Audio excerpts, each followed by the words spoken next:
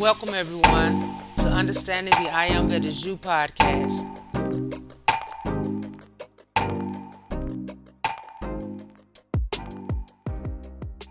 Yay! Hey everybody, it's your girl Wynn Ruffin, and I pray all is well with everyone, and your hearts and minds are full of love, joy, and compassion for all of God's children and all of God's creation. And no matter the negative circumstances or appearances, no matter the state of the world, don't give in to fear and worry, but stay focused on the love and light of your I Am presence and stay the course. Because if we allow ourselves to be consumed by fear, hate, discord, and division, we negate the divine power of God within us, a power that Jesus the Christ and all the ascended masters came to remind us of, thereby doing ourselves and all humanity, present and future generations, a disservice by taking lightly and by misusing that divine power. Of course now, it's not a big leap in this day and time to fall into worry, panic, and chaos, sitting on the edge of our seats wondering what's coming next. But for what? Things are always happening and changing in the physical world. Instead though, let us stay focused on love and light and position ourselves to be ever ready, not only in this world, which fades away, but spiritually, standing firm in the power of the presence of God within that never fails us. Amen. May God bless us, everyone, all over the world. Give thanks and praises for love and life, and y'all be loved.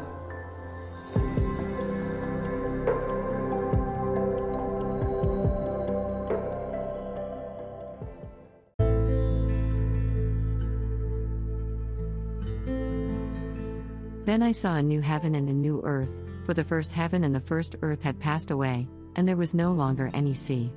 I saw the holy city, the new Jerusalem, coming down out of heaven from God, prepared as a bride beautifully dressed for her husband. And I heard a loud voice from the throne saying, "Look! God's dwelling place is now among the people, and he will dwell with them. They will be his people, and God himself will be with them and be their God. He will wipe every tear from their eyes. There will be no more death or mourning or crying or pain, for the old order of things has passed away."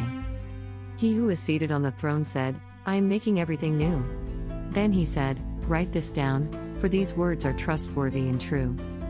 He said to me, "It is done. I am the Alpha and the Omega, the beginning and the end. To the thirsty I will give water without cost from the spring of the water of life.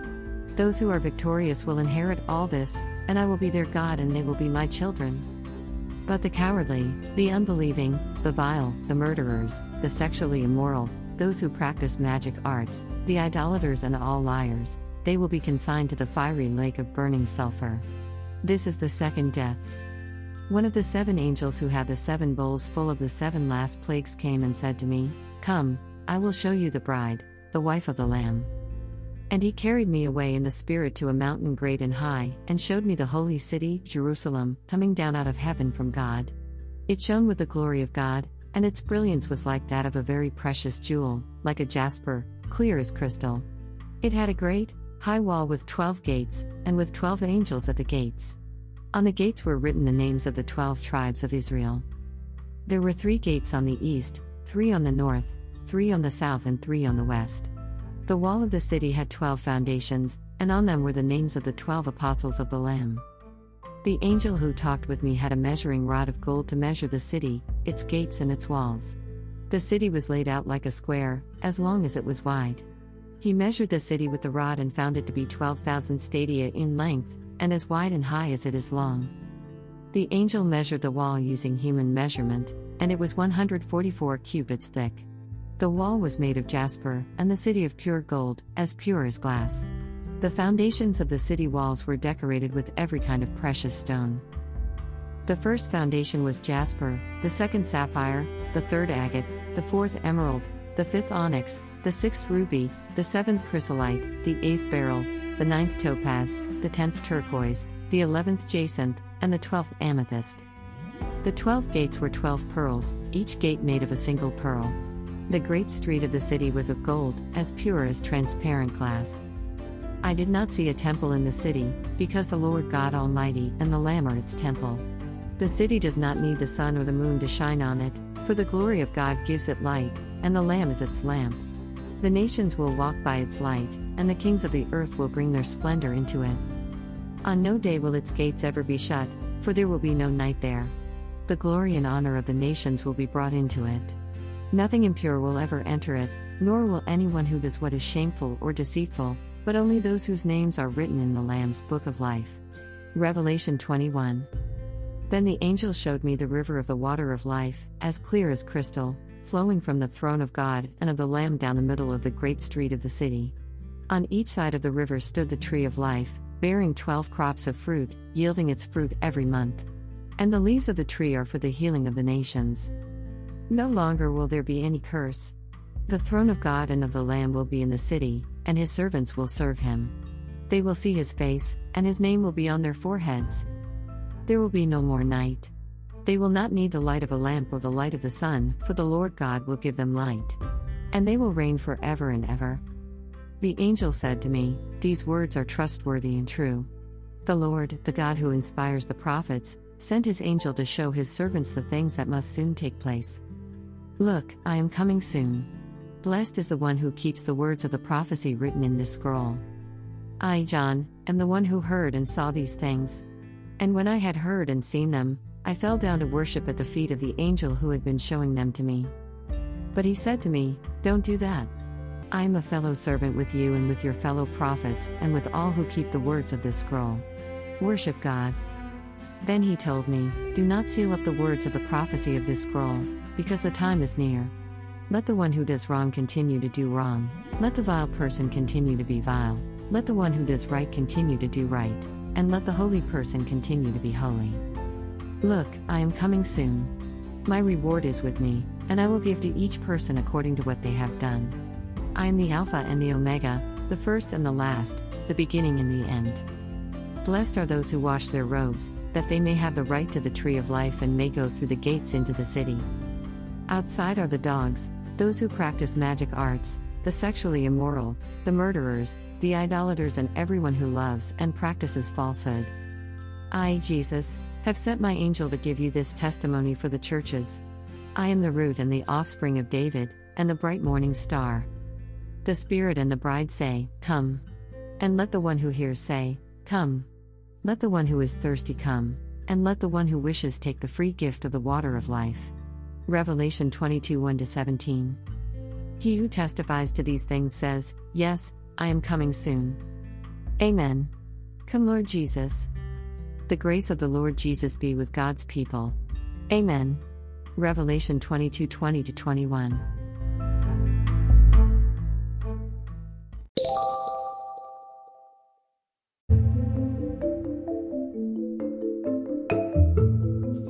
Isis Unveiled, Chapter 13.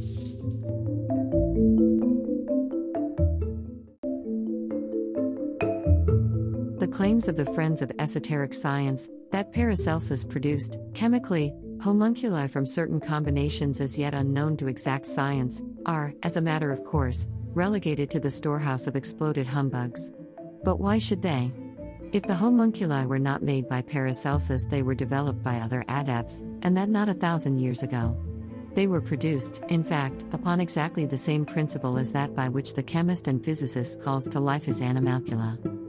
Few years ago, an English gentleman, Andrew Cross, of Somersetshire, produced Akari in the following manner: black flint burned to redness and reduced to powder was mixed with carbonate of potash, and exposed to a strong heat for 15 minutes, and the mixture was poured into a black lead crucible in an air furnace.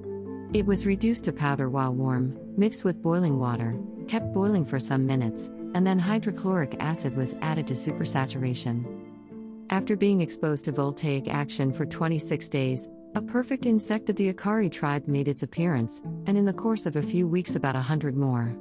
The experiment was repeated with other chemical fluids with like results. A Mr. Weeks also produced the Akari in ferrocyanide of potassium. This discovery produced a great excitement. Mr. Cross was now accused of impiety and aiming at creation.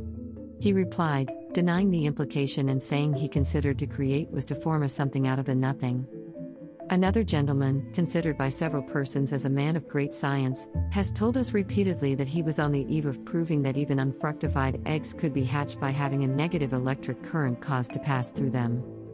The mandrakes, dudum or love fruit, found in the field by Reuben, Jacob's son, which excited the fancy of Rachel, was the Kabbalistic mandragora, notwithstanding denial, and the verses which refer to it belong to the crudest passages, in their esoteric meaning, of the whole work. The mandrake is a plant having the rudimentary shape of a human creature, with a head, 2 arms, and 2 legs forming roots. The superstition that when pulled out of the ground it cries with a human voice is not utterly baseless. It does produce a kind of squeaking sound, on account of the resinous substance of its root, which it is rather difficult to extract, and it has more than one hidden property in it perfectly unknown to the botanist. The reader who would obtain a clear idea of the commutation of forces and the resemblance between the life principles of plants, animals, and human beings, may profitably consult a paper on the correlation of nervous and mental forces by Professor Alexander Bain, of the University of Aberdeen. This mandragora seems to occupy upon Earth the point where the vegetable and animal kingdoms touch, as the zoophytes and polypi do in the sea, the boundary being in each case so indistinct as to make it almost imperceptible where the one ceases and the other begins. It may seem improbable that there should be homunculi, but will any naturalist, in view of the recent expansion of science, dare say it is impossible? Who, says Bain, is to limit the possibilities of existence? H. P. Blavatsky. The unexplained mysteries of nature are many, and of those presumably explained, hardly one may be said to have become absolutely intelligible. There is not a plant or mineral which has disclosed the last of its properties to the scientists. What do the naturalists know of the intimate nature of the vegetable and mineral kingdoms? How can they feel confident that for every one of the discovered properties there may not be many powers concealed in the inner nature of the plant or stone? And that they are only waiting to be brought in relation with some other plant, mineral, or force of nature to manifest themselves in what is termed a supernatural manner. Wherever Pliny, the naturalist, Aelian, and even Diodorus, who sought with such a laudable perseverance to extricate historical truth from its medley of exaggerations and fables, have attributed to some plant or mineral an occult property unknown to our modern botanists and physicists, their assertions have been laid aside without further ceremony as absurd, and no more referred to. It has been the speculation of men of science from time immemorial what this vital force of life principle is. To our mind, the secret doctrine alone is able to furnish the clue. Exact science recognizes only 5 powers in nature, 1 molar and 4 molecular, Kabbalists, 7, and in these 2 additional ones is enwrapped the whole mystery of life. One of these is immortal spirit, whose reflection is connected by invisible links even with inorganic matter. The other, we leave to everyone to discover for himself. Says Professor Joseph LeConte, what is the nature of the difference between a living organism and the dead organism? We can detect none, physical or chemical. All the physical and chemical forces withdrawn from the common fund of nature, and embodied in the living organism, seem to be still embodied in the dead, until little by little it is returned by decomposition. Yet the difference is immense, is inconceivably great. What is the nature of this difference expressed in the formula of material science? What is that is gone, and whither is it gone? There is something here that science cannot yet understand. Yet it is just this loss which takes place in death, and before decomposition, which is in the highest sense vital force. Difficult, nay impossible, as it may seem to science to find out the invisible, universal motor of all life, to explain its nature, or even to suggest a reasonable hypothesis for the same, the mystery is but half a mystery, not merely for the great adepts and seers, but even for true and firm believers in a spiritual world. To the simple believer, unblessed with a personal organism, the delicate, nervous sensitiveness of which would enable him, as it enables a seer, to perceive the visible universe reflected as in a clear glass in the invisible one, and, as it were, objectively, there remains divine faith. The latter is firmly rooted in his inner senses, in his unerring intuition, with which cold reason has naught to do. He feels it cannot play him false. Let human-born, erroneous dogmas, and theological sophistry contradict each other, let one crowd off the other, and the subtle casuistry of one creed fell to the ground the crafty reasoning of another one, truth remains one, and there is not a religion, whether Christian or heathen, that is not firmly built upon the rock of ages, God and immortal spirit. H.P. Blavatsky.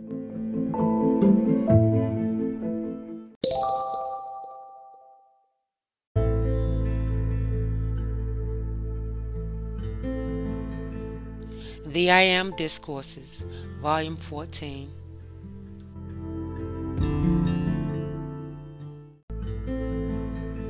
As the mighty Victory told you, and imagine what must take place from the higher octaves when such a miracle occurs in the physical, when he said to you, I have taken a man in the gutter and in one wave of my hand consumed that creation and raised that individual back into the glory and the victory of the light of freedom.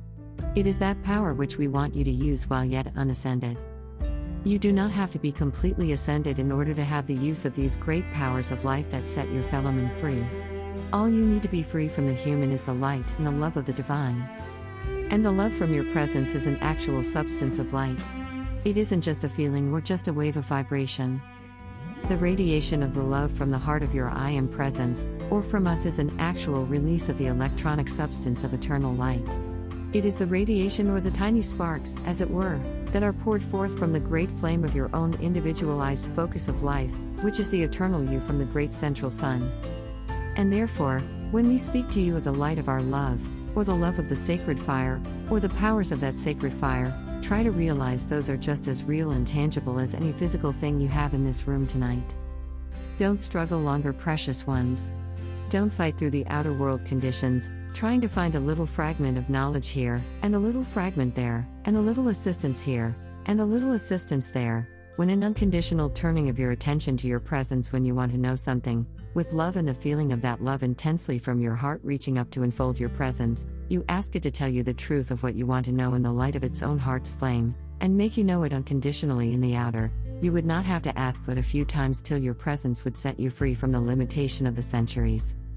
That is what we have been driving at when we reminded the student body again and again to be through with the struggle of human problems. And you can't be through with the shadows unless you have the light, and you cannot have the light unless you have the sacred fire from whence it proceeds. That sacred fire is the eternal life of the mighty I Am presence in the central sun. The radiation of the light is the gift of its love and the substance out of which the manifested world of form ever gives you of itself. So when you train the intellect to hold the picture of dazzling white light before you, and still the feeling until your presence shows you the truth you want to know, it will not take long. You do not have to sit down for hours in order to accomplish this.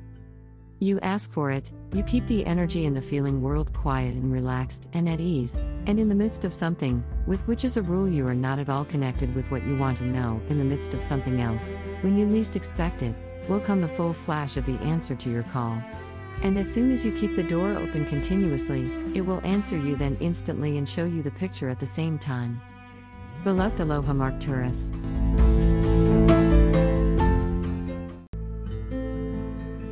Now, I set up a guard for you, if you will accept it, so you will not become entangled with any of the pictures of the psychic stratum or the things of the physical world that do not produce perfection for you. Just because you see a picture in the mind of some thought or a form or something, does not mean that that is necessarily from your presence.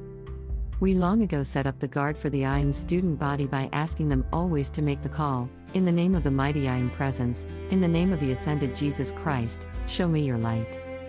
And demand that whatever your presence gives you, it gives you in the blazing white light of its own heart's love, and then nothing in the world can fool you, no psychic force can drive in, no lie can approach, and no psychic substance can intrude into that which is your sacred domain of connection with your almighty I Am presence or the ascended host. Then there will be no veils between, you will see as clearly upon the blazing light of the love from your mighty I Am presence own heart that which you wish to know, as plainly as you can see the lights in this room tonight, plainer. If you choose to use the term, show me the truth, I demand to know upon the cosmic screen the light or eternal love. Dash and see for yourselves whether the floodgates open, and that uncertainty of the past will forever be removed from your world. You can positively live in the world of blazing light substance, which is the love from the heart of your mighty I Am presence. You can have that same blazing love from our octave, and you may have that as your powerhouse, your illumining presence, that never permits a mistake, that never permits anything human to be recorded upon the eternal screen of life.